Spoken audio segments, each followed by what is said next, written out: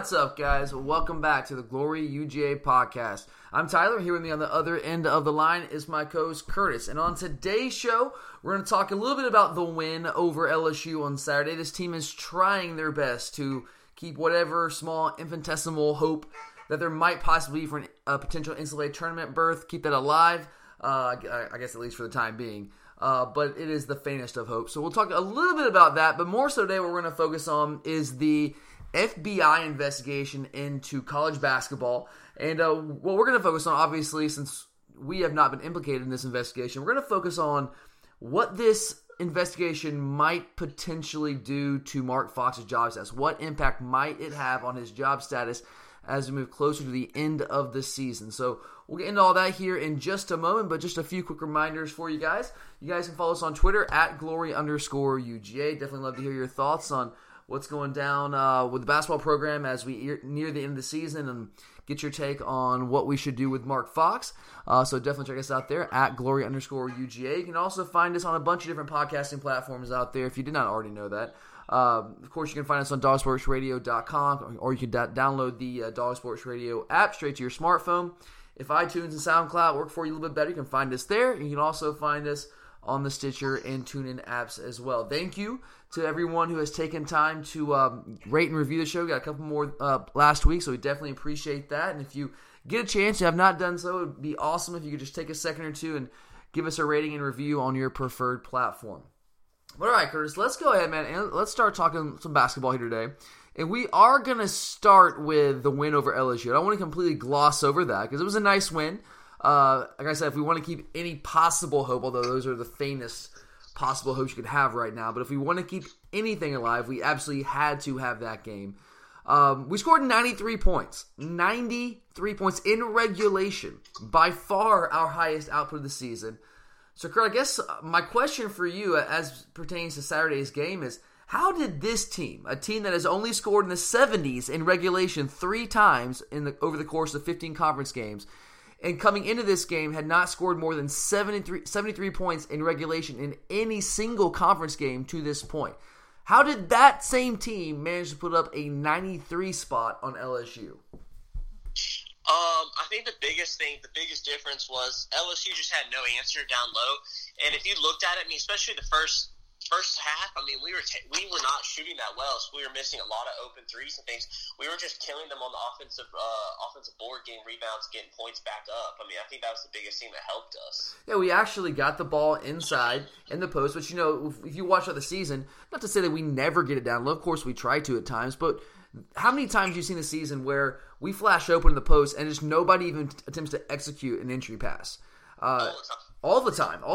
And then clearly that's the strength of this team is what we can do in the paint. But we don't always get the ball to those guys in the paint when they're open. But we did on Saturday, and they definitely, not only did we get the ball in there, but they finished, they executed there, which was nice to see. We controlled the boards like we should have against this team. I also think it helped that Reith, Duop Reith there. I know Waters gets a lot of pub for being potentially LSU's best player, but Reith over the past month or so has, I think, been their most consistent player. He got in early foul trouble. He's their big man down low. He's a versatile big man. When he got into foul trouble, that kind of opened the doors for Yante to kind of completely dominate the first half. Obede had a nice first half as well. We were just scoring around the basket at Wilkes. We didn't shoot the ball well from 3. I think Crump was 0 for 6 from 3.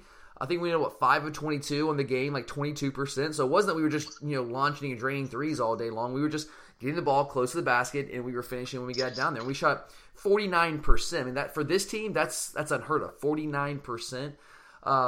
Did you notice? At least, and tell me if you disagree. I felt that we tried to push the pace a little bit more so in this game. I think Fox kind of took his foot off the brake a little bit. Did you notice that at all? Or am I just really making that up? I think we did push it a little bit more. I mean, we were getting shots earlier in the shot clock, which we don't usually do. I mean, usually we shoot around the 15 mark or later. I mean, that's usually when we get our shot, but we were getting up some shots a lot quicker. Yeah, I did notice that. We were, and I also, one thing I noticed a couple of times is we actually got some transition points. We don't get transition buckets very often at all, because typically when we force a turnover on defense and we have opportunities to get some points in transition, we pull it out. Even if we have numbers, we typically just pull it out and try to play in the half court, which makes no sense if you look at our ineptitude in the half court. I never understood why we do that. I think that's one of the issues that we've had all season long. But in this game, that wasn't the case. When we got opportunities to push the pace and we got some transition opportunities, we absolutely were aggressive in those situations and got some easy buckets. I mean, Rayshawn Hammonds had clearly his best game this season.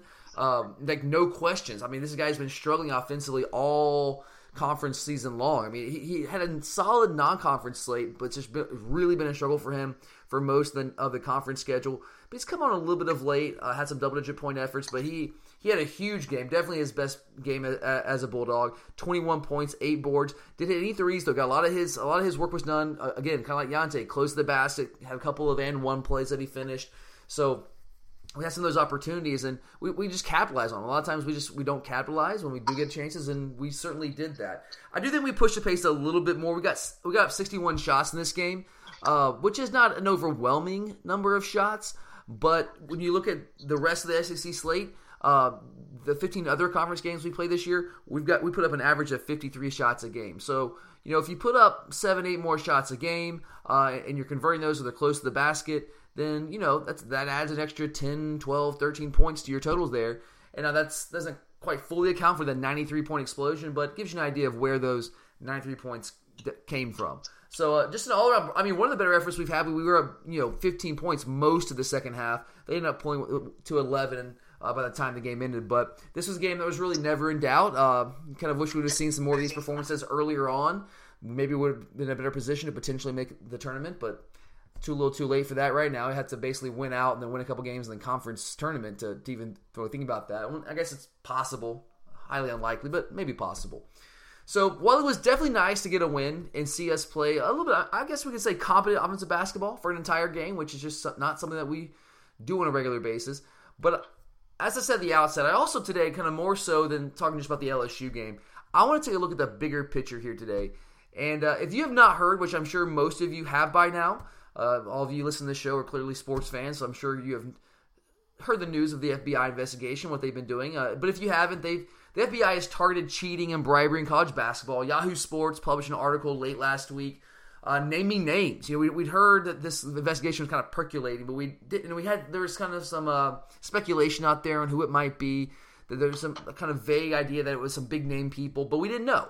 But Yahoo Sports named names, and they named a number of big-time programs, high-profile players and coaches. They were implicated in this story, and that report was based on documents obtained during the discovery process, which apparently detailed that the FBI has intercepted more than 4,000 calls over the span of roughly a year.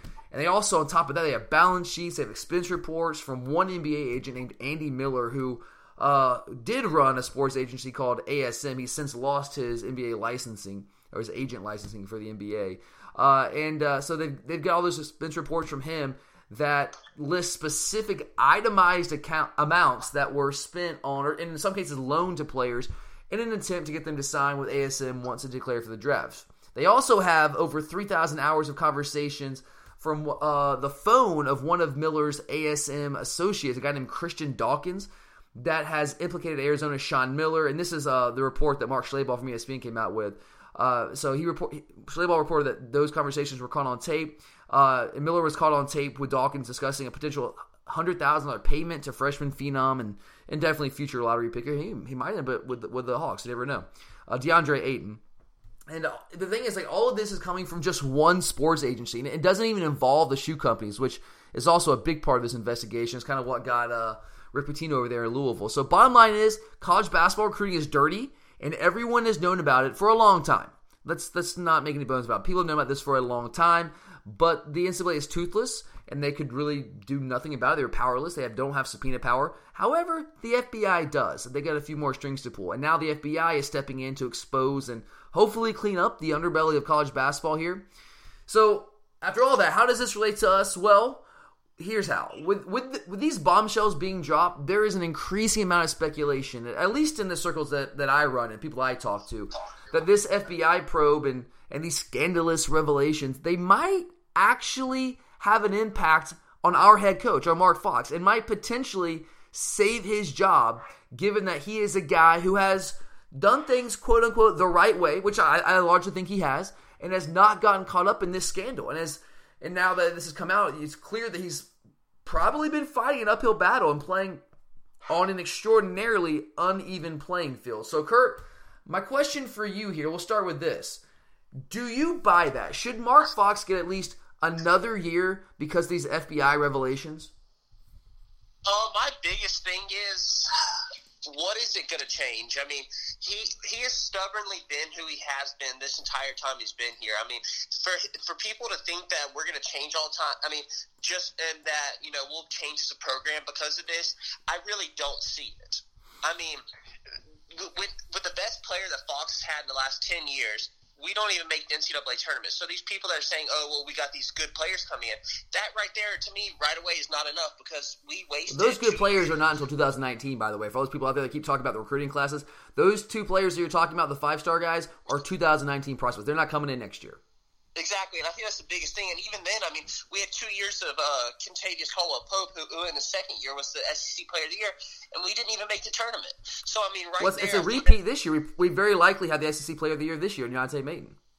Exactly, and we won't make the tournament. So I want to point out the fact that just because you think potentially, oh, these good players will come in, they'll save him.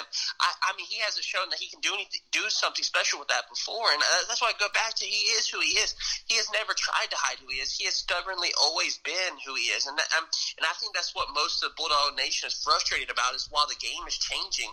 I mean, the players and all these other programs, they'll have some of the better players, but while the game is changing, he has stubbornly not changed, and I think that's what's frustrated us more than anything because we can't compete with a lot of these other teams. I mean, if we would just run a different system instead of trying to be who we are, because that system is not going to beat some of the other ways these teams play. I think all those points are very fair, and I don't really disagree with you too much there, but just playing devil's advocate here, and this is kind of just what other people are saying. It's like, well, all that might be true, but wouldn't we have more wins? Couldn't he have more tournament appearances if other teams are not cheating to get some of these high-profile players? And he's not doing that? Here's my thing, though. You and I were talking earlier today. You said, well, we usually beat Auburn. All right, so Auburn's gotten good in the last couple years under Pearl. Well, what about the 6 or 7 years before Pearl got there and we were beating Auburn? We still only made the tournament twice. Yeah. Oh, no, absolutely. No, I totally see where you're coming from. I know that here we are on a podcast. We're supposed to have hot takes. And I mean, there's not that many teams out there in the SEC that are openly cheating that are going to beat us. I mean, or that we are going to go out there and beat. Even if they weren't cheating, right? Like, if Kentucky's not cheating, are we still going to beat Kentucky consistently? No. Probably not. Like if Arizona's not that we play Arizona, but like if Arizona's not cheating, are we going to be competitive with Arizona? No, they're still a more attractive program. Almost all those top programs that are being named are still way more attractive to top players. Yeah. They have to do it to compete. They're not cheating to beat out the teams like Georgia. They're cheating to beat out each other. Yeah, they're cheating to beat out the other blue bloods. Arizona's cheating to beat out Duke and North Carolina. Yeah, absolutely. I 100% agree with that. That's one thing I look at here as well. I mean, I have that in my notes here. And we don't play that many blue bloods. That's the thing, too. Like you said, I mean, we still wouldn't beat Kentucky. No, we wouldn't, because I really think, because that's one of the arguments. So people are saying, well, how can you expect him to compete against these teams if he's not recruiting on a level playing field? I'm like, dude, even if he was recruiting on a level playing field against those guys, we're not getting prospects over those guys. I mean, fixing the cheating epidemic is not, that might put us on a quote-unquote more level playing field, but that's not going to truly, in reality, it's not going to put us on a more level playing field against the big boys, because aren't those elite prospects from Georgia that we're missing out on, like the Wendell Carters, the Colin Sextons, the Tony Parkers back in the day going to UCLA, all those guys in Georgia and the Southeast, are they not still going to go to the bigger blue blood programs regardless if you take the paying and bribery out of the equation? They're still going there, aren't they? Yeah, they were never going to go to Georgia. I mean, this year, this is probably one of Kentucky's worst teams, and probably Calipari's second worst team since he's been there. Yeah, only one team that can make the tournament. That was injury-based, but yeah. And we still can't beat them. Absolutely. I mean, look, those schools, even if you take the paying and the bribery out of the equation, those blue blood programs, the Arizonas, the Kentuckys, the North Carolinas, the Dukes, whoever, those schools simply have more to offer than we do from a basketball perspective. They have more tradition from a basketball perspective, better coaches, more fan support, better facilities, more prestige in general, more attention's paid to them. They're on TV more people talk about them.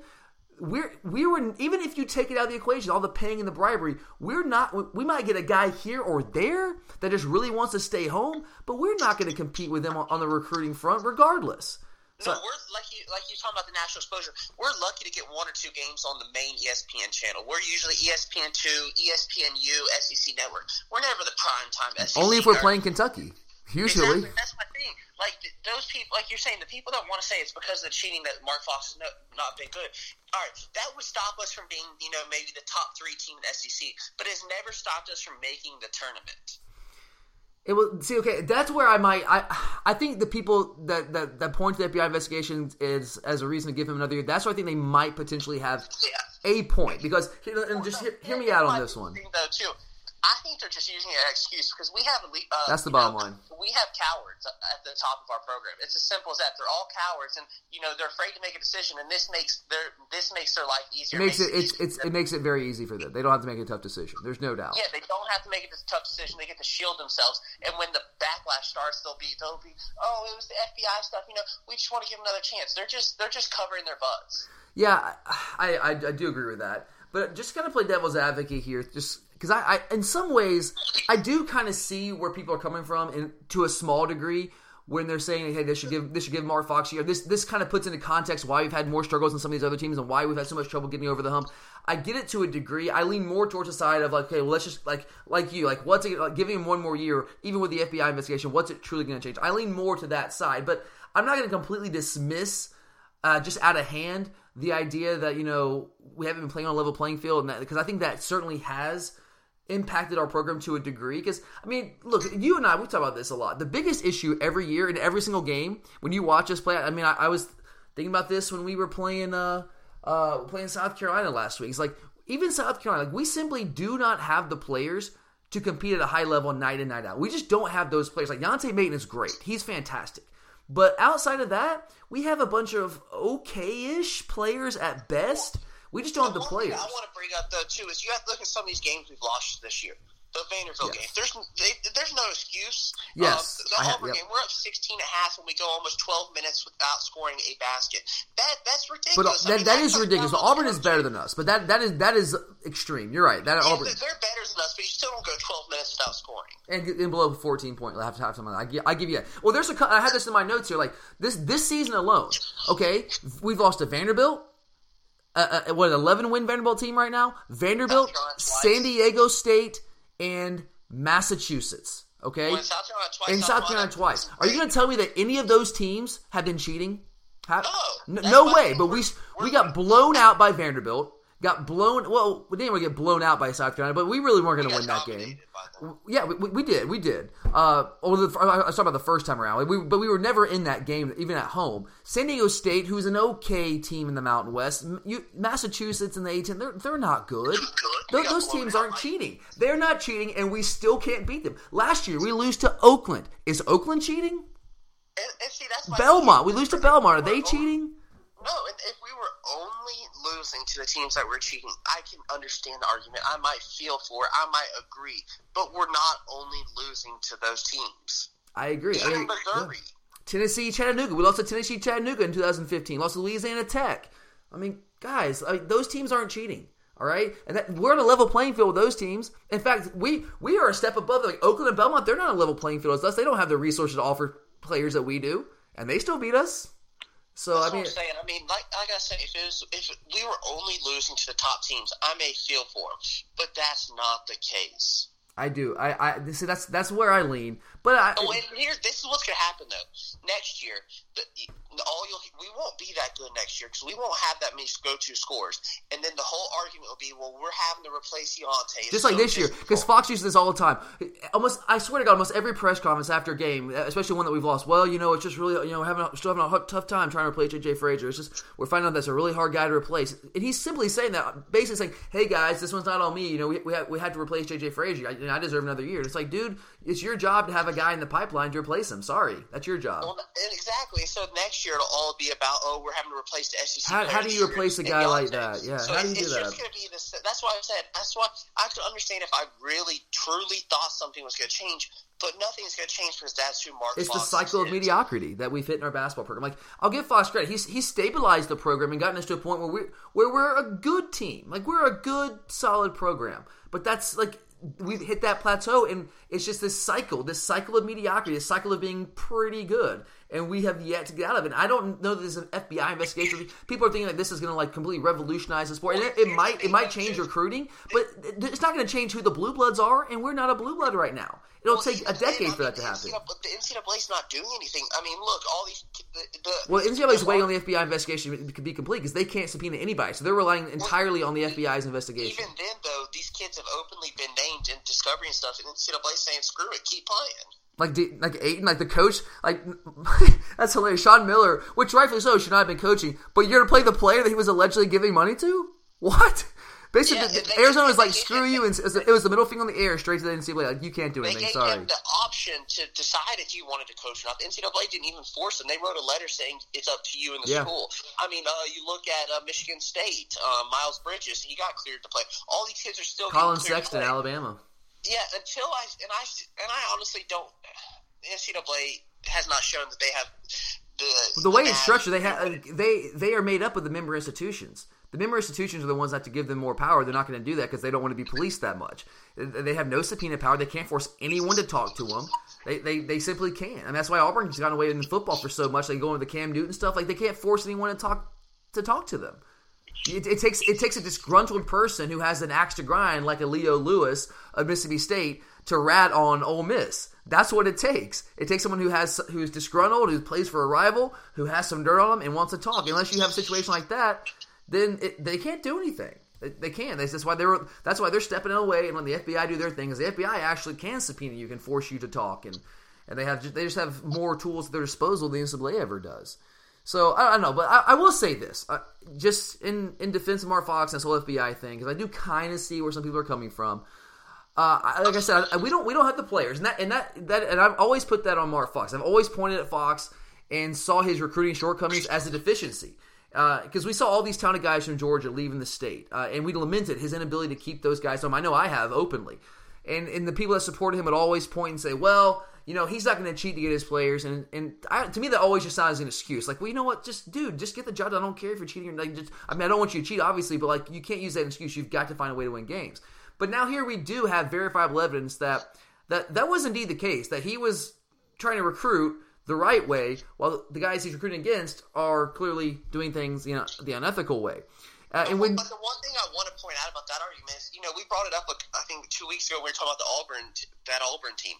There's only one player on that roster of the Georgia kids that we even recruited. The rest we didn't even go after. Right, so if we were in a recruiting battle for them, I could understand that argument. But some of these kids we didn't even give looks to, offers to.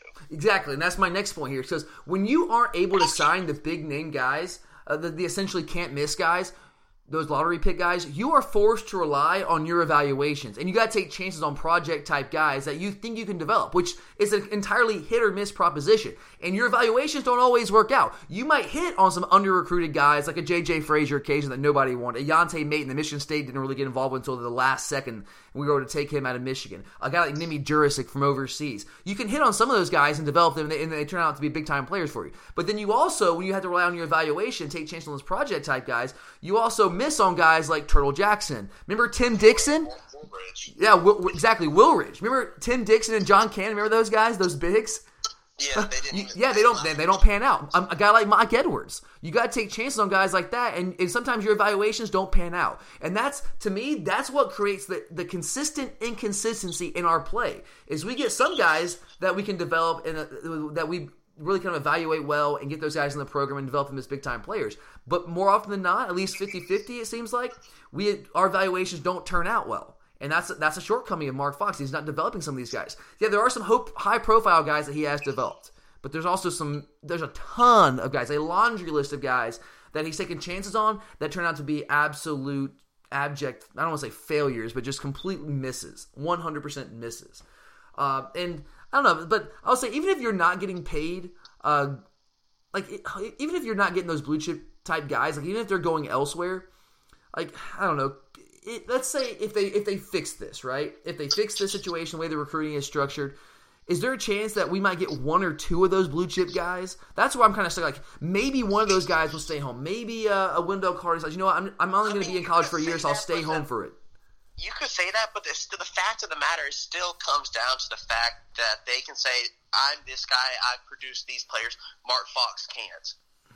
That's true. They just have more of a track record. They're selling a blue blood program. The other programs will recruit and say, "Why go play for him when he can't even develop players? He has proven nothing. You won't fit. If you want to get exposure, come play here. We'll be on the national spotlight. We'll go to the national tournaments, play the good competition. He'll play a slow down system which will stop you from scoring." Fair. I mean, yeah, all that is fair. Maybe one of those guys just wants to stay home, and it's like one every 3 to 4 years. I don't know. Those staying homes are. It's not like football where you can build a team of those like you can in like Georgia now, where they are thinking, all right, we can win a championship if we stay home. That's not the case in Georgia. They never sit there thinking, all right, we'll win a championship. That's true. I don't know. And I would also say one more thing. Like, I honestly believe this, and this is where I'm I kind of see what people that lean towards this side, what they're saying here, at least in this way. I think you have to factor in how many more games a year we would have won. It's hard to say. That's the thing. It's hard to say because this is only the tip of the iceberg. And this is one aspect of the FBI investigation. This isn't everything. It has nothing to do with the shoe companies, which is another part of this.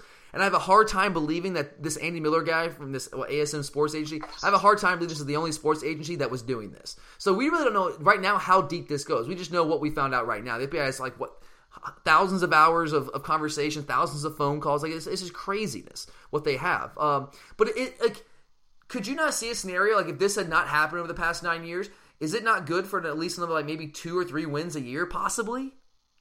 Well, but like I said, I mean, before Auburn was cheating everything, we still weren't making the tournament. Before a lot of these teams were cheating, we still haven't been making the tournament.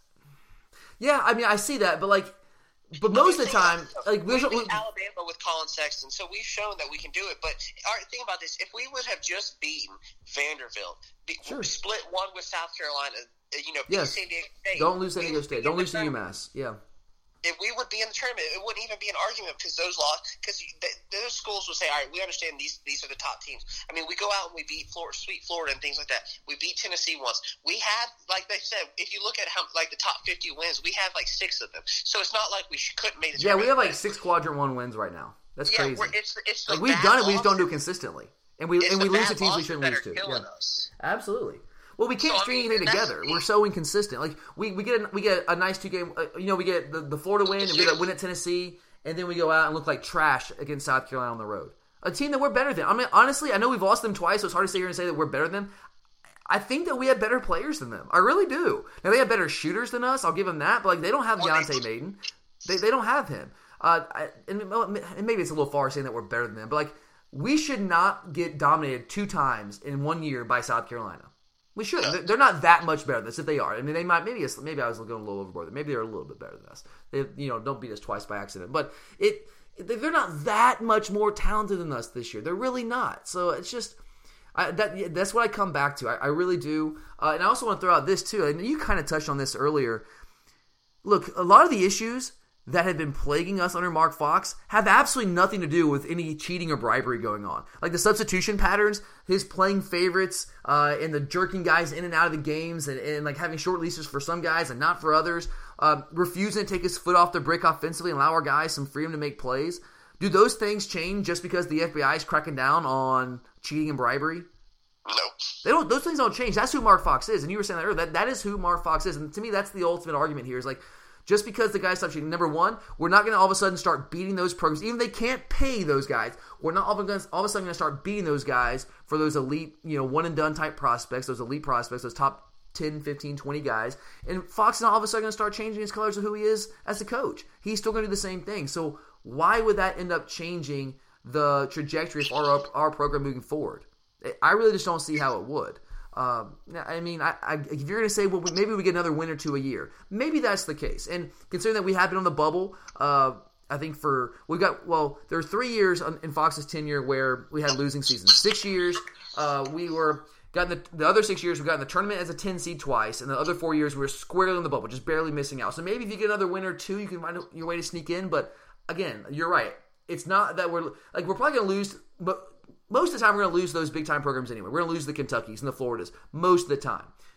What we need to be doing is being the teams that aren't cheating, which we don't do consistently enough. The Vanderbilts, the San Diego States, the Massachusetts, the Oaklands, the Belmonts, Louisiana Techs, the Tennessee Chattanoogas. We can't lose those teams. And last year, in 2016, if we beat Oakland, there's a very good chance we're in that tournament. Or very, very close to it, I'd say. Very close to it. In 2015, same thing. Lose to Tennessee Chattanooga, lose to Vanderbilt. I mean, come on. You can't do it. You just can't do it. Can't do it. All right, well, last question here for you, Curtis, is I want you to put your Greg McGarity hat on. I know as painful as that is for you. Does Greg McGarity keep Mark Fox at the end of this season? Has this FBI investigation given him the excuse he wants? As simple as the fact is, he won't do anything because he's a coward. I'm leaning that way. I honestly think I don't think it should allow him to keep his job unless we go on a run here and win out and somehow sneak in the tournament. So I want to see how it plays out first and foremost. If we beat A&M, that's another quadrant 1 win. If we somehow figure out a way to get the road win at Tennessee, it's another. That's like 8 quadrant 1 wins. That's tough to keep a team out with that resume, even with some of the bad losses that we do have on the schedule. That's tough. That we would have I would say a realistic chance. Like we would be a strong candidate to sneak in at the end there, maybe get one of the play-in games, depending on how we do in the SEC tournament. But that's not likely. I mean, come on, that's just not likely. It's possible. It's just not likely at this point. We gave ourselves a chance with this win over LSU, but come on, it's not likely. But I'll say, if we can get a win at home against A&M on Wednesday, even if we lose to Tennessee on Saturday and we end up the regular season 17-13, 8-10 in conference, I say yes. I say they keep him because not that I think they should, I think they will, because Mark Fox is somebody who is very much liked within our athletic administration. He does a really good job playing the game. They really like. He's a nice guy. I mean, really, just about everyone that interacts with him likes him. He's a good guy, and that's one of the reasons. Like, I don't like calling for anyone's job. I don't want to see anyone get fired. I want Mark Fox to do well for our program, and so he can keep his job. I don't want to see this happen, but he's well liked, and so they have been looking for reasons to keep him for years. I mean, think about it. What was the excuse a couple years back? They trumpeted that we got 3 straight 20 wins. That whole thing. They used that to justify keeping him. Then they used, we just barely missed out on the tournament. They used that to justify bringing him back. Well, then Deontay's coming back this year. They used that to justify bringing him back. Well, now they have the FBI investigation to use to try to justify bringing back a guy that they like and are comfortable with. And then you also have to factor in, now I don't know this is for it to be 100% fact, but the word is Greg McGarity's nearing retirement. He's got maybe a year or 2 left here. And I really don't think he wants to have to be the one to make the decision on Mark Fox. I think he would truly, deep down, rather leave that to his successor. I could totally be wrong there, but that is just the vibe I get. Do you get that vibe? Oh, yeah. Is that what you're talking about with him being a coward? I mean, that's who he has been the entire time he's been here. I mean, he's always, like we said, he's always been reactionary, and that's just who he is. He doesn't like to make the tough decision unless it's just someone he doesn't like a Mark Richt. Yeah, absolutely. And I don't know if did you hear any of Mark Fox's comments after the game when he was asked about this whole FBI investigation deal? Yeah, he's pretty much playing like he's the whole. Oh, he's playing the card. He's playing the card. He's playing the victim. He's laying the groundwork, creating that narrative. You know, if you guys didn't see it, so he says, "quote I'm disgusted. I'm disgusted with how people have treated our game. It's absolutely disgusting. There's always going to be unethical behavior." Then he goes on to say. So you play a baseball game and your team gets 4 outs per inning. My team gets 3? That's not fair, he said. The way people treat our game, it's just disgusting. I sat down and we talked about it. Talking about with his team. I set my team down. We talked about it. Why it was important in life to do things the right way. End quote. Here's another one. I'm past anger, sadness. It's disgusting. We're really hurting the game, which has been so good to everyone. The game that educates kids. Here's one more. Most of those things that occur happen in the shadows and the darkness. So most of the time, nobody finds out, even though you know. Your instincts tell you what's going on. Until the FBI got involved, people didn't know it. So absolutely, we've had situations where we didn't get players because of that reason. End quote. He's clearly laying the groundwork and trying to use this to make a case to keep his job. We'll see how it plays out. I don't know. I honestly don't know. I could see it going either way. But just knowing how our athletic administration operates, right now, I would lean towards saying they're gonna keep him. I really think that. I really think this FBI investigation has given them the pretext to bring him back. I do. We'll see. We'll see how it plays out. I don't know. Maybe we find a way to sneak in the tournament. Highly unlikely again, but I guess there's a chance. Maybe. All right, guys, that does it for us here today on the Glory UJ podcast. We definitely appreciate all you guys taking time to listen to us and support the show. We really do appreciate that. Check back with us later this week. We'll have our Football Friday show up on Friday. But for Curtis, I'm Tyler, and as always, go Dogs.